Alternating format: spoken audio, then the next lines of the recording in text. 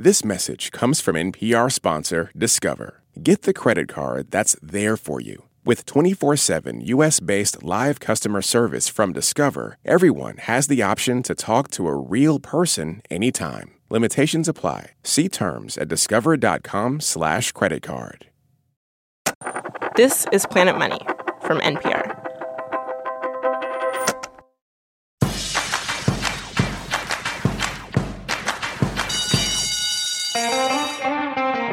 Welcome back to Planet Money Summer School, MBA edition. Today, I should point out our business school's Latin motto. It's carved over the archway here on campus, Sine Mathematica, which means there will be no math, I promise. Even though today's episode is about accounting. No, don't turn us off. Give us a chance to make our pitch. Accounting is usually the first class that an MBA student takes. They come in with dreams of becoming billionaires, and then there they are, sitting in a lecture hall counting widgets, or figuring out whether their inventory should be last in, first out, or first in, first out. The life of FIFA conundrum is a struggle. But inside any accounting class is a revolutionary way of thinking, not just about a business, but about the world. A universe where all the forces are in balance, good and evil, yin and yang, assets and liabilities. It's a beautiful thing. A view that I know is shared by our professor for today's class.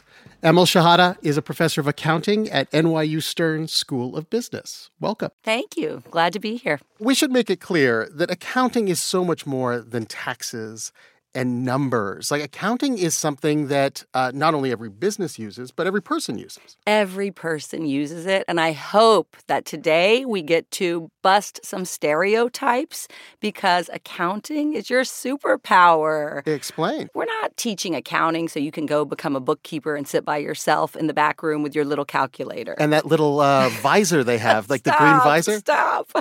All right, and the little pocket protector for the pens. Okay. No, we are teaching accounting, and the skill you get is you get a sixth sense. You have a way of interpreting, assessing, really judging. How is a company performing? How is my business performing? What information, meaningful data can I use to run my business and make really good decisions? All right, we will talk more with Emil after our first case study. In each episode of Summer School, we play a few classic episodes and have our professor suss out the big principles involved. Today, we have a doozy. It's a story about the birth of accounting and of the man who made that innovation possible. He was a monk, a magician, and possibly the boyfriend of Leonardo da Vinci. Accounting gets sexy after the break. This message comes from NPR sponsor LinkedIn Marketing Solutions. As a business-to-business marketer, your needs are unique. B2B buying cycles are long, and your customers face incredibly complex decisions. LinkedIn Ads empowers marketers by allowing you to build the right relationships, drive results, and reach your customers in a respectful environment. Make B2B marketing everything it can be and get a $100 credit on your next campaign. Go to linkedin.com/money to claim your credit. Terms and conditions apply. What does it mean to be Black in America?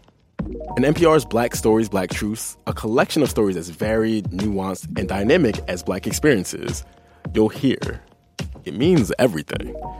Search NPR Black Stories, Black Truths wherever you get your podcasts.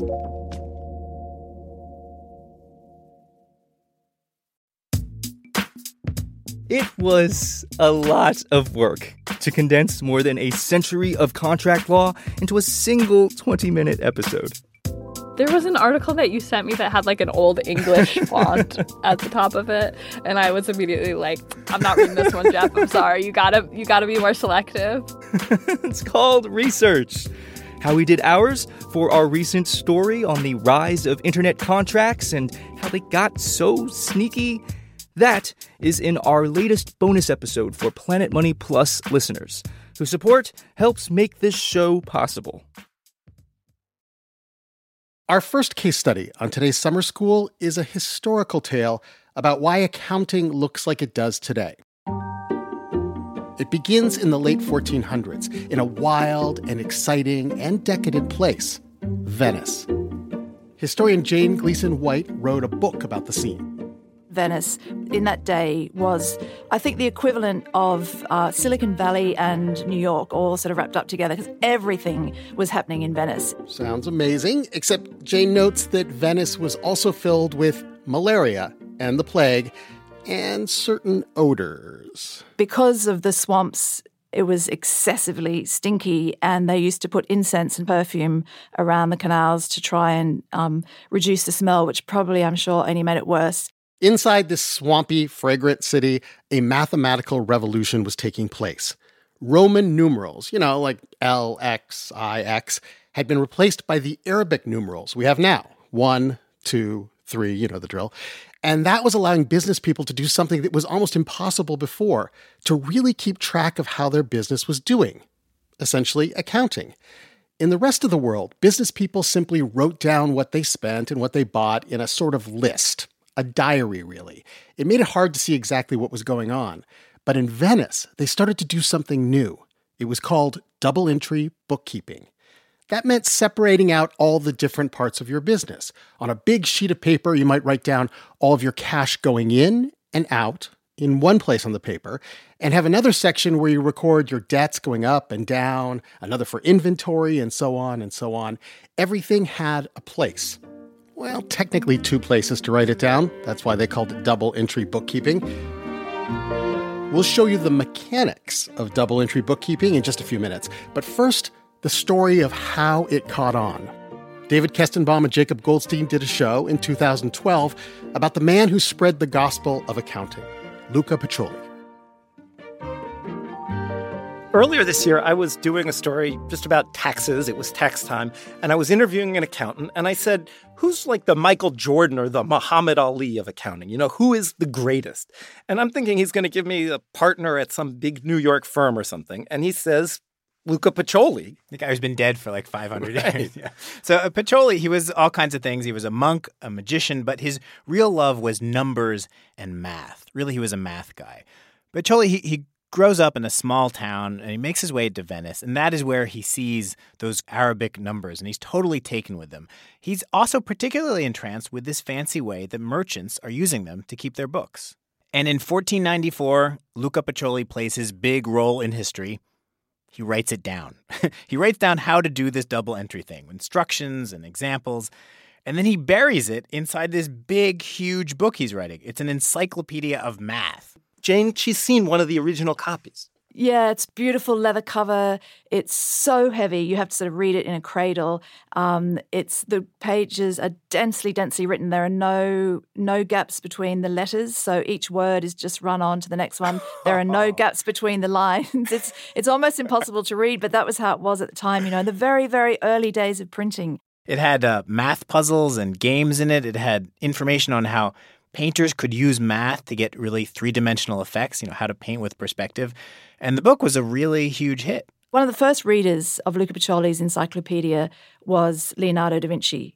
At the time, he was painting what has become his most famous painting, which was The Last Supper. Does Leonardo use it for his painting? Or? Yeah. Leonardo reads the book and thinks it's the coolest, latest thing. It is the coolest, latest thing in mathematics. It's like the ultra cool mathematics text of its day. I can't imagine what that would be today. So Leonardo da Vinci reads it, realizes that it's really, really useful for the mathematics of perspective that he needs to paint his masterpiece, which is The Last Supper. So Luca Pacioli arrives in Milan while Leonardo da Vinci is painting The Last Supper to help him with the mathematics of perspective painting. So can we imagine, is it plausible that Pacioli would have gone over to where Da Vinci was painting The Last Supper and been like, no, you need to do the math like this. You need to draw the lines like that. Oh, yeah. Yeah, totally. They were hanging out together. They hung out, they lived together after they left Milan. It's very possible they were lovers. They certainly spent a lot of time together, and definitely Luca Pacioli was there in the actual church when Leonardo da Vinci was painting The Last Supper, and he was very moved by it. Okay, so this book, maybe it helped bring us The Last Supper, but also of great historical significance. What Pacioli is known for today, a different little part of the book. Volume 1, Chapter 9, Part 11, the section about bookkeeping. In the Italian, it is called Particularis de Computis e Scripturis. And one of the first things he writes is like, merchants, you have to do an inventory. You have to know what you own. And he gives this example of a typical Venetian merchant who has gold and coin, cases of ginger, sacks of pepper, packages of cinnamon and cloves, sandalwood, fox and chamois skins, bank deposits. So he walks them through really the whole double entry thing. Yeah. Yeah, he shows them exactly how to do it from the beginning. So he, as you say, he walks them through the whole thing. He imagines that they have never had an account before. And so the very first thing you do when you're opening your books is to take an inventory, and that becomes your capital. So that is all your wealth. And as anyone knows, inventories are still an essential part of running a company.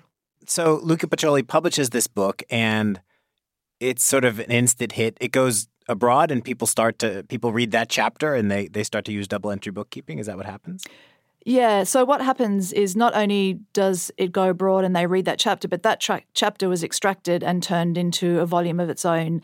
So not long after Pacioli published his book, the Venetian Empire crumbled, and the new centre of trade went to Germany and then to Holland. So as the centres of trade spread, so this new technique was adopted by the merchants in the local regions. So you can see that this one tiny mechanism that was invented in Italy and codified by Luca Pacioli in 1494 spread gradually across the world. And by 1900, it was the basis of business across the planet, which is pretty extraordinary. What do you think Luca Pacioli would think of the world today and double entry bookkeeping everywhere, not just in every business? You know, whenever anyone buys a business, they say, "Show me your books." You know, if your stock is sold publicly, you have to, basically show your books, a bunch of times a year. But also for countries, countries keep track of their entire economies basically through double entry bookkeeping. Yeah. What would he think? I think he'd be absolutely astonished, wouldn't he? He'd fall over backwards, I think. That story from David Kestenbaum and Jacob Goldstein. Jane Gleason White's book is called Double Entry: How the Merchants of Venice Created Modern Finance. Let's bring back in our accounting professor, Emel Shahada. I just love that story of the father of accounting, the serendipity of that whole experience, right? He happened to be in Venice. He happened to be writing this book. He happened to have access to the printing press. And even in the 1500s, it went viral. I love it. Okay, with your help, we are going to learn the nitty-gritty of the double entry bookkeeping process, Luca Pacioli's baby. And it does involve, everyone, talking about an equation. I know, I promised no math. Luckily, this equation has no numbers. It's only words. Emil, take it away. The backdrop to our accounting system is what we call the accounting equation. Here it goes, drum roll. Oh, I'm so excited. Assets equals liabilities plus equity. Assets equals liability plus equity. Let's break this down. I think we understand assets because we all have assets. Assets are things the business owns. Yeah, it's economic resources that provide future benefits. Great. Some examples. Think about it. Cash, that's a great asset, right? You can do a lot of things with that. A factory? But a factory, right? If I have a factory, I can manufacture my goods, sell it to my customers, make lots of money. Land, equipment, computers, all of those are economic resources. Great. That's the asset side. It equals liability plus equity. Liabilities, go. Economic obligations, things you owe. Like you may owe a loan to the bank or maybe even what you owe to your employees. Exactly. That's exactly right. Any obligation you have to an outsider that ultimately you will settle, usually by using your assets. This brings us to the third element, the last element of the equation, equity. Equity are the owner's claim to the business. And to put it simply, if you were to shut down your business, take all your assets, use them to pay off all your liabilities, whatever is left goes to the owners. And, interestingly enough, I never thought about it until now, but you say it balances. Is this why they call it a balance sheet? Yes. Because it's balanced. That's right. Yes, that's right. I guess so. That's a great point. Okay, so let's illustrate this balance, this double entry that we're talking about. Let's say I have a hot dog cart because we live in New York City. Hey, everybody, hot dogs. So I get a loan for $1,000 for my hot dog cart, and it goes into two different places in my books, two different accounts. It's a liability, which we just went over. It's something I owe to the bank. So I write that down, $1,000 liability. But it's also an asset because now I have $1,000 in cash to spend. And I write that down, $1,000 in cash in a separate place. Now let's just say I want to buy $100 worth of mustard. Now my cash goes down $100. That's sad. But my mustard inventory goes up. Yay! Always double entry. Everything goes in twice. Now, Emil, this seems like fun, but why not just eyeball everything at the end of the day and say, like, I got enough cash and mustard to last me another day and not worry about it? Sure. Before Luca and before documenting this double entry accounting, it was kind of that, like a single entry accounting. You just sort of kept a track overall of where you ended up. I mean, think about if you have a bank account and you just watch the increase and decrease in your cash balance, for example, or your investments. But that doesn't tell you all of the other information. If you borrow money, your cash increases, but you also now have a corresponding economic obligation, what we call a liability, that increases as well. So that cash is not unencumbered, right? You have a responsibility in the future to use some of your assets to pay off that loan. If we don't keep track of that more granular impact on the other side of the equation, and when I say other side, I mean the liabilities and equity, then we just say, hey, we got all this cash. It looks great. Sure. Well, wait a minute. You also have some other stuff going on here. And the way we use this, not just for our own business, but we use this to evaluate other businesses. So there could be two companies that have equal amounts of cash and are no way equal. And once you look at a balance sheet, you can see all the different things going on sort of in one picture. Oh, that's the beauty of it, is that contrast and comparison. After the break, we'll be back with our second case study. Imagine what happens when Luca Pacioli's accounting starts to move at the speed of light.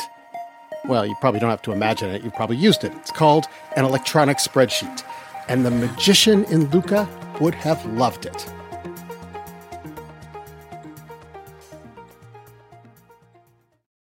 This advertisement comes from our paid sponsor, Fundrise. High interest rates mean that real estate assets are available at a discount compared to previous valuations. The Fundrise Flagship Fund plans to expand its billion-dollar real estate portfolio over the next few months. Add the Fundrise Flagship Fund to your portfolio at fundrise.com/money. Carefully consider the investment objectives, risks, charges, and expenses of the fund before investing. Read the prospectus at fundrise.com/flagship.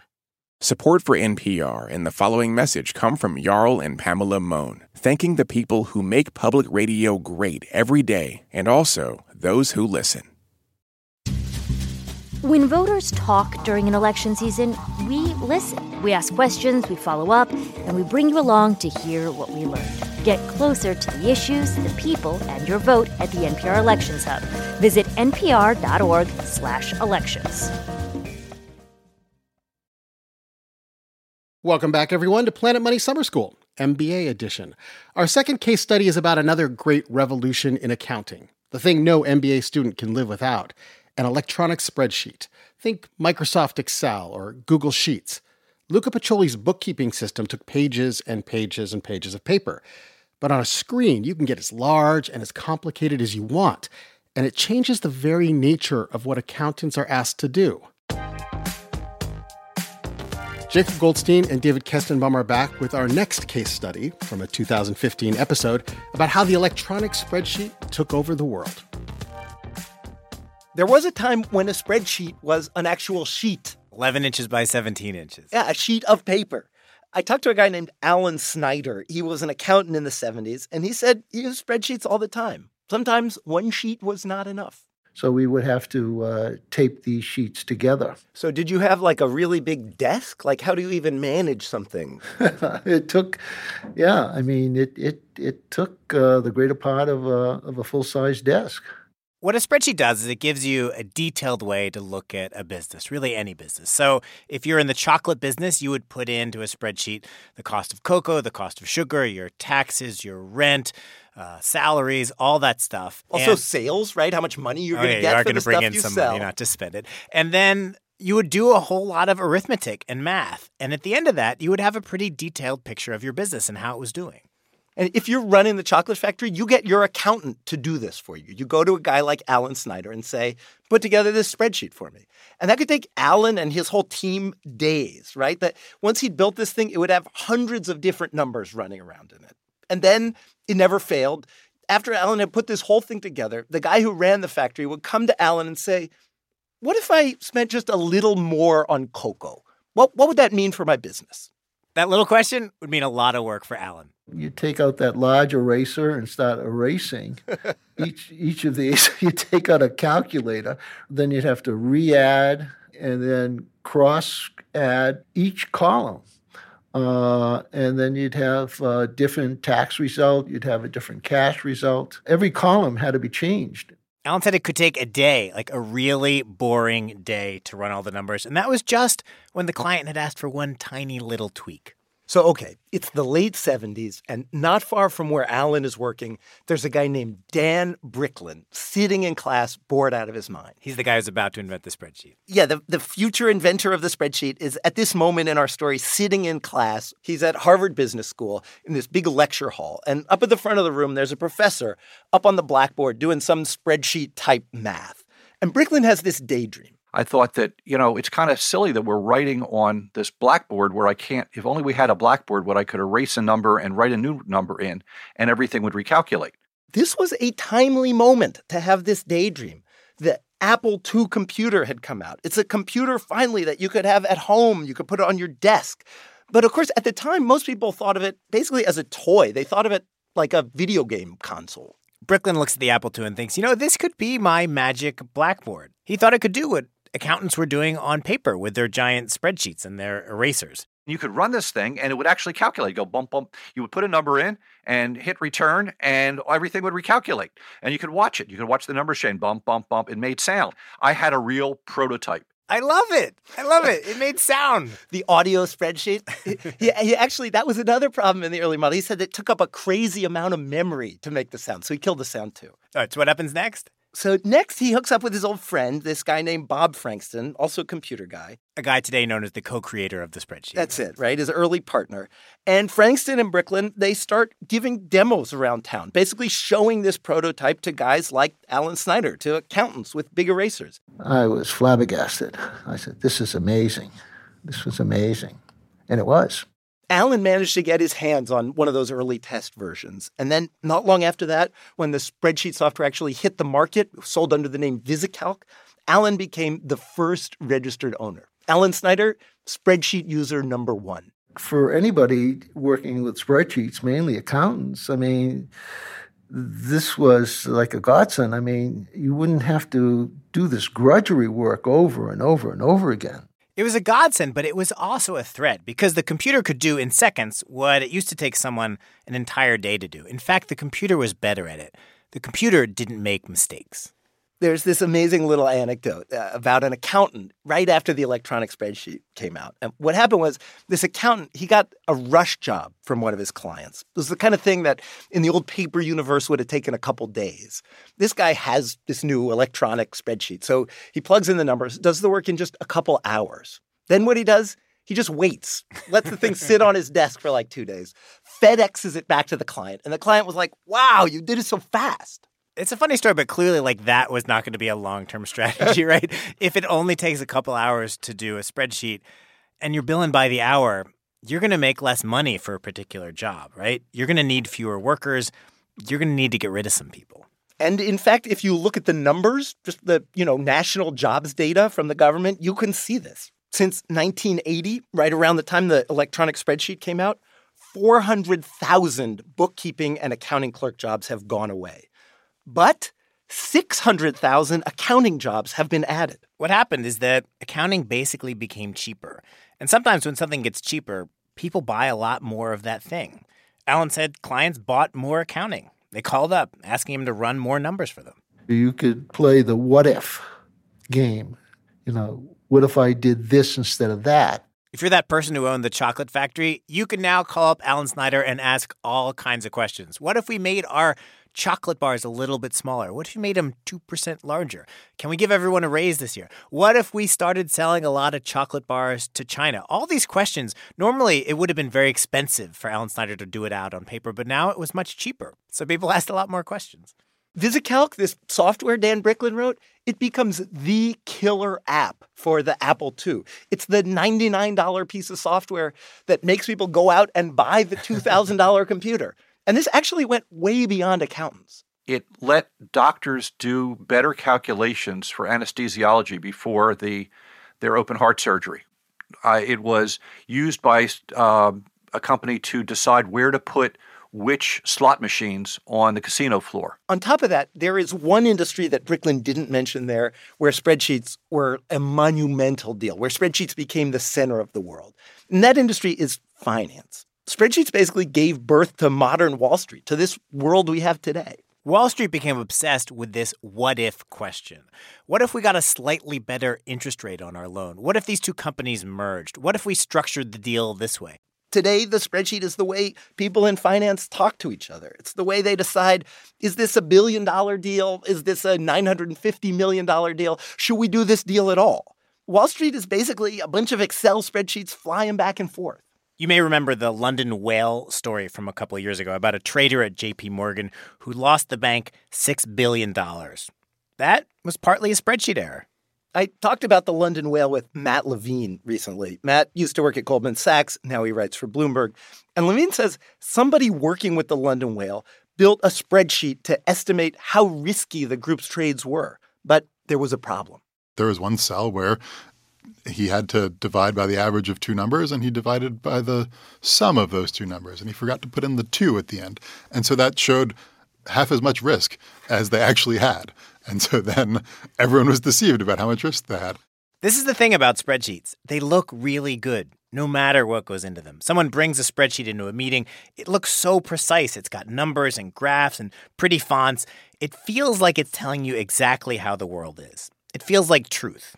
Though, of course, it's just a model. It's just a guess. It's particularly a problem with spreadsheets because they're very easy to use. So it's really easy for like a 22-year-old right out of college to use Excel and to build something that really looks like a cool model. But Levine says, most people are smart enough to understand the difference between the model and reality. He says most of the time people get the math right. So on balance, spreadsheets, Levine says, actually a good tool. They give us more information. They help people make better decisions. It's a win. It's a plus, net plus. Spreadsheets have left us in a different world, though. It's a world where we are constantly asking what if. And by we, I mean not just accountants and people on Wall Street. Like all of us, me, more than I would like. I have a spreadsheet where I track my electricity meter. Ooh. So I can see what difference it makes if I take a shorter shower. I'm not saying ooh because you use a spreadsheet or you're a nerd. I'm saying ooh because it's so cheap it's painful. Knowledge is not always good. That story from Jacob Goldstein and David Kestenbaum in 2015. After the break, with great power comes great responsibility. What happens when villains get a hold of the accounting superpower?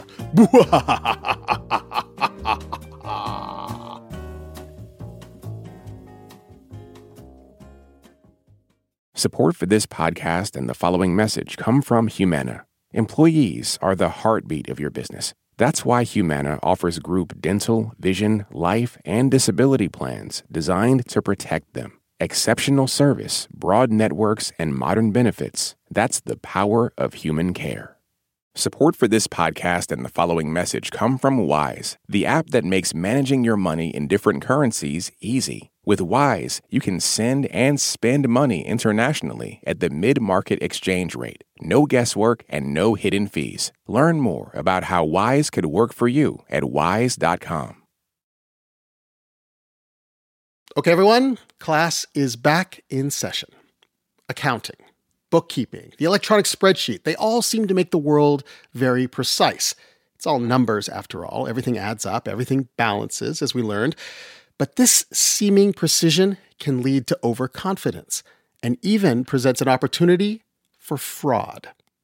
Let's bring back in our professor, Emil Shahada, who is, 5 Excel spreadsheets open on your computer at this point? I think it's 7. It's addicting. It is addicting. The power of this thing to ask all these questions about your business, these what-if questions, it sort of highlights that what you're really doing in accounting is making judgment calls. Like you're using your discretion constantly to make assumptions about what might happen. That's right. And that's the power of it, right? You can model taking the different variables and consider what ifs, right? What if I don't have the level of sales or customers that I anticipate? What if my rent expense increases? What if customers return more goods than I anticipated?